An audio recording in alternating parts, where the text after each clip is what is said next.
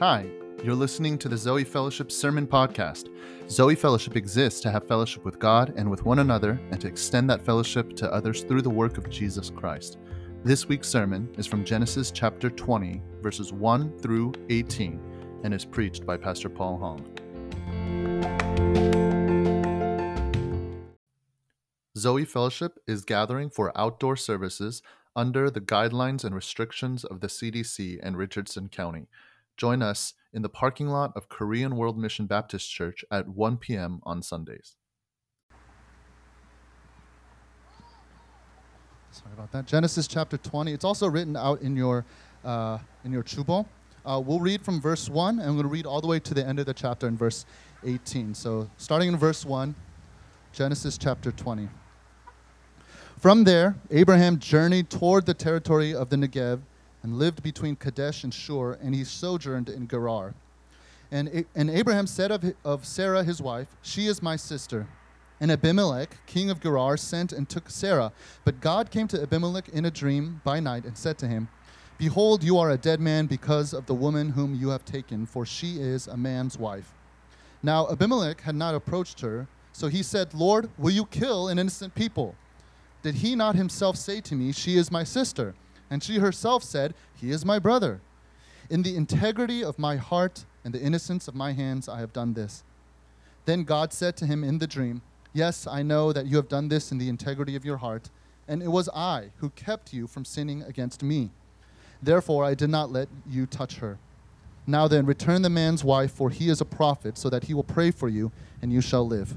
But if you do not return her, know that you shall surely die, you and all who are yours." So Abimelech rose early in the morning and called all his servants and told them all these things, and the men were very much afraid. Then Abimelech called Abraham and said to him, "What have you done to us? And how have I sinned against you, that you have brought on me and my kingdom a great sin? You have done to me things that ought not to be done." And Abimelech said to Abraham, "What did you see that you did this thing?" Abraham said, "I did it because I thought there is no fear of God at all in this place, and they will kill me because of my wife. Besides, she is indeed my sister, the daughter of my father, though not the daughter of my mother, and she became my wife. And when God caused me to wander from my father's house, I said to her, 'This is the kindness you must do me. At every place to which we come, say of me, he is my brother.' Then Abimelech took sheep and oxen, and male servants and female servants, and gave them to Abraham, and returned Sarah his wife to him. And Abimelech said, 'Behold, my land is before you, dwell where it pleases you.'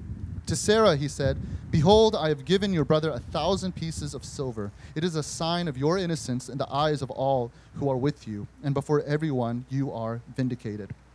Then Abraham prayed to God, and God healed Abimelech and also healed his wife and female slaves, so that they bore children.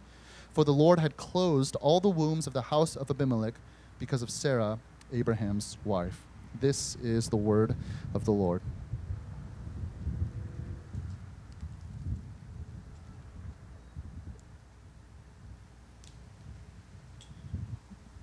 So you guys, I imagine you know Superman, who Superman is. Superman, way back in his original comic book, Action Comics #1 in 1938, he was only strong enough to pick up a car. He could leap about 1/8 of a mile. He could outrun an express train, and he was mostly bulletproof. That was the extent of his power. He is not the Superman we know today. And then, as what became known as the golden age of comics kind of progressed, Superman's powers increased dramatically. Superman started flying in the early 1940s, and then he would develop super hearing, X-ray vision, telescopic vision, enhanced strength, and then by the end of the era, he had officially gotten heat vision, where he would, the lasers out of his eyes, right? And then he could withstand an atomic blast and then fly faster than light. And so the Superman we know today is super, super strong, right? I have a list of his powers here that I think are the most recent list, because he just keeps gaining new ones, apparently. He has super strength, he has super stamina, he is invulnerable except to kryptonite and magic, extreme longevity, enhanced mental processes, including an eidetic memory and genius-level intellect. Superman's vision consists of X-ray vision, heat vision, telescopic vision, microscopic vision, and he can also perceive the entire electromagnetic spectrum and various other forms of energy. He has other enhanced physical senses like smell and touch and taste. He has precise muscle control and vocal control. He has super breath, which means like he could freeze stuff with his breath if he blew hard enough on it. And then these last two I didn't know he had. Super ventriloquism. I don't know. And super hypnosis. I had no idea he could hypnotize people. That's such a weird thing. But those are new, I guess. But the point of listing out all these superpowers is really to show the fact that clearly Superman has just become way too strong, to the points where story writers now have to like create new villains and even give villains more superpowers and armies and aliens coming from outer space to try and defeat Superman, because he's just undefeatable. He's unstoppable. He's just too strong. And I bring all that up because I realize looking at Superman and how strong he's getting is really showing, or is a display at least, an illustration of how God's plans are unstoppable, just as Superman is, right? And the main point of today's sermon, and the last few weeks I've been doing that later, but I have it right up front for you guys here today. The main point of today's sermon is this, that God's purposes will come to pass through his sovereign grace, and nothing will stop him, even our own sin. God's purposes will come to pass through his sovereign grace, and nothing will stop him, even our own sin. And so much like Superman, God's purposes, his plans, his will is totally unstoppable. And even when we think our sin is going to get in the way of his plans, even those things, even those sins cannot stop God's plans. And we see that illustrated in today's story today. And so today I have another 4 observations for you in today's text.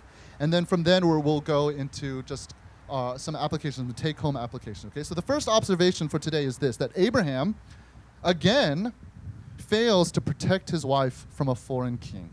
Okay, Abraham again fails to protect his wife again from a foreign king. This is verses 1 and 2, right? After the events of Sodom and Gomorrah from last week, Abraham goes south again towards the Negev. If you guys remember where Negev is, it is like right on the borderline of Egypt.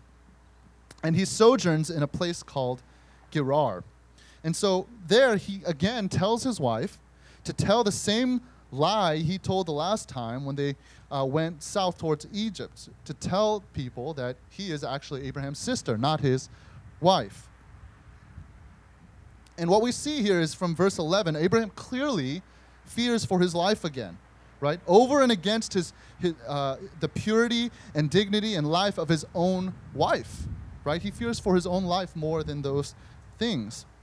And then on top of that, what we see because of what we learned from last week, the last 2 chapters, God had promised Sarah that she would have offspring the following year. But about 1 year later, Sarah would finally have Isaac, the son that they have been praying for, waiting for decades. And so even that becomes in jeopardy because of Abraham's little plan to save his own life. His actions jeopardize the promise of his son yet again. And then we have the king of Gerar, right? Abimelech, whose name means my father is king, and he takes Sarah into his harem. He's a king, so he probably has many, many wives, and Sarah is just included into his harem of wives, right? And so what Abraham's cowardice here yet again illustrates is that people, again, are super complicated, right? And really nuanced. People are not just one thing for the rest of their lives. Much like Abraham, in the New Testament, Abraham is shown to be sort of a hero of faith. And we see that clearly in these past few weeks that we've been studying this story arc in Genesis. We see Abraham to be a great man of faith. He puts his faith in God. He obeys. He leaves his homeland. He rescues Lot. He just conquers all these kings.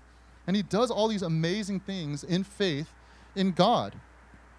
But he also has really, really bad moments, just like here and just like a few chapters ago, where he does the exact same thing, where he sells his wife to Pharaoh, right, in Egypt. And he has really, really low points. And we can relate to this, I'm sure, that we've had really, really high points and then we've had really, really low points. But the point in all of this, of course, is that God is faithful to Abraham nonetheless. He is God's chosen man of faith. The second observation that I have here is that God saves Abimelech from his own judgment. This is in verses 3 to verse 7. God saves Abimelech from his own judgment. So after Abimelech takes Sarah, he's warned by God in a dream that Abraham has deceived him about Sarah's relationship with him. She is indeed Abraham's wife, right? Not just his sister. And this is fascinating because here's a foreign king. He is not one of God's chosen, and yet God appears to him in a dream, which illustrates God's common grace, right? He can, whatever he wills, he can appear to anybody at any time, unbeliever or believer, as long as he wills it. And then what we see from this passage is Abimelech, being a king, being able to do anything that he wants, he has every intention to have sexual intercourse with Sarah, right? He says, I have not approached her, right? I did this in the integrity of my heart and the innocence of my hands. And so Abimelech, he claims this innocence. He claims innocence because he did not know the nature of Abraham and Sarah's relationship. And what the great irony here in all this, of course, is that this root word for integrity that Abimelech uses is actually the same root word for back when God calls Abraham to walk before him blamelessly. This idea of being blameless means to have integrity. And so what this is showing is Abimelech, this foreign king, this non-chosen of God, is actually more righteous, right? Has more integrity than Abraham does. Abraham has not walked blamelessly in front of or before the Lord. And it shows that Abimelech is more righteous than even God's chosen, right? And then the Lord, he confirms Abimelech's innocence. He knows, right? But the Lord knows because he himself is the one who kept Abimelech from sinning against him. If you were to skip ahead to the end of Genesis, you would read the story about Joseph and his brothers. You guys might have heard of Joseph and the Technicolor Dreamcoat, right? But basically, in this story, Joseph's brothers sell Joseph into slavery, but it ends up with Joseph becoming this high authority in the land of Egypt. And Joseph's brothers comes to him during a famine to kind of get food from him. And he realizes in that moment that, again, telling his brothers, he says, you meant evil against me, but God meant it for good. Because through this evil of his brothers, God preserves the Hebrew people from starving and dying through a famine, right? And the reason why I bring that up is we can only imagine, right, how many times God has kept us from sinning against him in his mercy towards us. Like, he may not have appeared to us in a dream and told us that he has kept us from sinning against him like he did with Abimelech, but we can only assume that God has done that. In his mercy, in his grace, in his wisdom and justice, he has kept us from sinning against him, which we should worship him for. And at the same time, even the evil that we do, the sin that we commit against the Lord, God can use for his purposes. And this is not to excuse for you to do evil, or that any evil that we do is justifiable, right? It simply means that even in our sin, God is sovereignly and wisely and justly working out his plans of redemption for his glory and our good. And it means that we don't need to despair, and we do not need to lose hope, even when we fall into sin, just like Abraham does over and over again. And that's good news. Now the Lord, in response to all this, instructs Abimelech, right? He gives him some instruction to return Sarah back to Abraham. Otherwise, he and his household will die. And his household can be considered obviously his family, but also even the nation itself. And so he also tells Abimelech that Abraham is a prophet and will pray for him. And if he does pray for him, then he'll live. Now, you can imagine Abimelech's reaction to this. Abraham, this guy who just lied to me and sold me his wife, is a prophet. Like, imagine that. Like, the credibility Abraham must have lost in light of his actions, right? In Abimelech's eyes.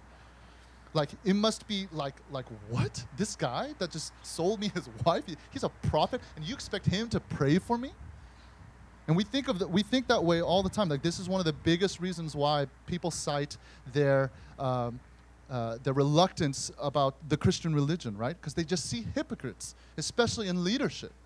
And so we see the same kind of thing happen here with Abimelech and Abraham. He sees Abraham as a hypocrite, and yet still he's called by God. He is a prophet, and that if you pray for him, and that he will live. The third observation, Abimelech confronts Abraham about his deception. This is verses 8 through verses 13. Much like Abraham, Abimelech wakes up the next morning and he obeys the Lord, right? Abraham has done this many times. The Lord approaches him in some sort of vision, dream, whatever the case is, and he wakes up the next morning and he's like, okay, I'm doing it. Like right after he goes and he obeys whatever instruction the Lord had given him. And yet again, we're supposed to see Abimelech in this ironic foil to Abraham, saying this foreign king who does not even know this God is more righteous and is obeying the Lord when Abraham is not. And so Abimelech calls on Abraham, confronts him about his deception, how he had almost sinned against the Lord and jeopardized his household and his nation because of Abimelech's deception. And so when Abimelech asks Abraham why he did these things, right? Abraham lays out his heart before him. He says he thought that the land did not fear God. And so he was fearful of his own life, right? He thought that he would kill him for his wife. And yet again, another great irony in this is that in Abraham trying to preserve his own life, he shows that he is the one who does not fear God. If he had truly feared God, then he would not have worried about losing his life. He also then tries to justify his deception, right? He says that technically she is my sister. She's a sister from another mother, but she became my wife. But I didn't lie to you, right? He's justifying the deception that he had towards Abimelech in a desperate attempt to save some face. And then he also uses language that echoes Eden. He blames God. He says, God caused me to wander from my father's house. And I said to her, this is the kindness that you must do me. At every place to which we come, say to me, he is my brother. Right? So he uses this blame for God. Now, one thing that I see here that a commentator noted that I thought was really interesting was this, that when Abraham says there is no fear of God at all in this place, right? This is verse 11, right? He says there's no fear of God in all this place. The word that he uses here for God is not the personal name of God that Abraham typically uses. He typically uses the word Adonai or Yahweh when he's talking about God or to God. But here, to this king, he does not call him Yahweh or Adonai, this personal, intimate relationship God that he has. He uses the pagan or secular term Elohim, which could mean any God, really. It could be Abimelech's God for all he knows. But the point here is that because he did not want to offend Abimelech and started using a secular pagan term for God, it actually shows and reveals that Abraham was not wanting to offend him, and in so has kind of tried to distance his association from God because of his just trying to save face, right? And so not only here in this story has Abraham abandoned his wife to this foreign king, but because of this foreign king, he also has abandoned his God. That hospitality that he extended last week, right, to the Lord when he appeared to him, just kind of seems broken now. There's no more hospitality. Now there's this distancing from God. And what this really shows is this is possibly the lowest point of Abraham's spiritual life. By abandoning God, distancing himself from God, disassociating with this God who has given him these magnificent promises. And this is what happens. This is what is revealed when Abimelech confronts Abraham about his deception. Now, the final observation I have is this, that God heals Abimelech and his household through Abraham's intercession. Right? God heals Abimelech and his household through Abraham's intercession.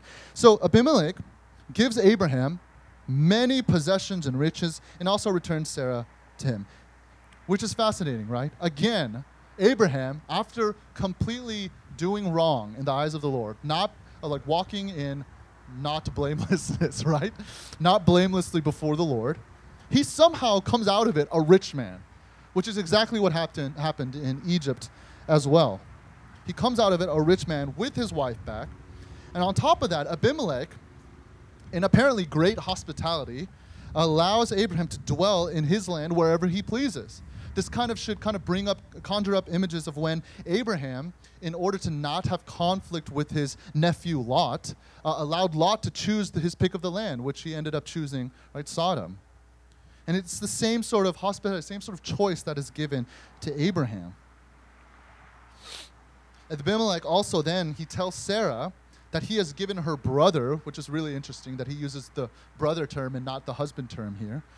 Right? It's kind of a diss at him. He gives her brother 1,000 pieces of silver, absolving her of any wrongdoing. Right? This is a kind of maybe an ancient cultural practice that we don't really understand quite yet. But what it does seem to indicate is that Abimelech wanted to make sure that Sarah did no wrongdoing, that she had nothing to do with this transaction. Right? And he gave it to Abraham to show that she has been vindicated. It should be vindicated in the eyes of everyone. Which is, again, another irony, that Abimelech, this foreign king, shows more concern about the dignity and purity of Sarah than her own husband, Abraham. And so in getting Sarah back from Abimelech, Abraham then intercedes on behalf of Abimelech, just as the Lord had said he would. And through the intercession, God heals Abimelech and his household of the barrenness that God had struck him and his household with when he had taken Sarah into his harem, right?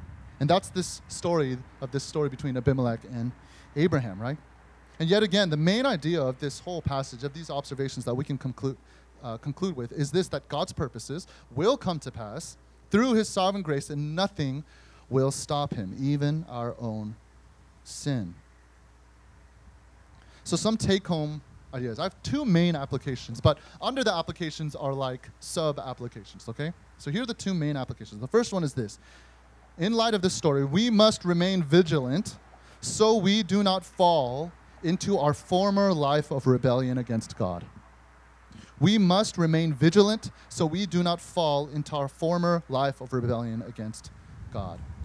Now, how do we do this? Now, these are the two ways that you can do this. First of all, we must pray. It's very simple, I think.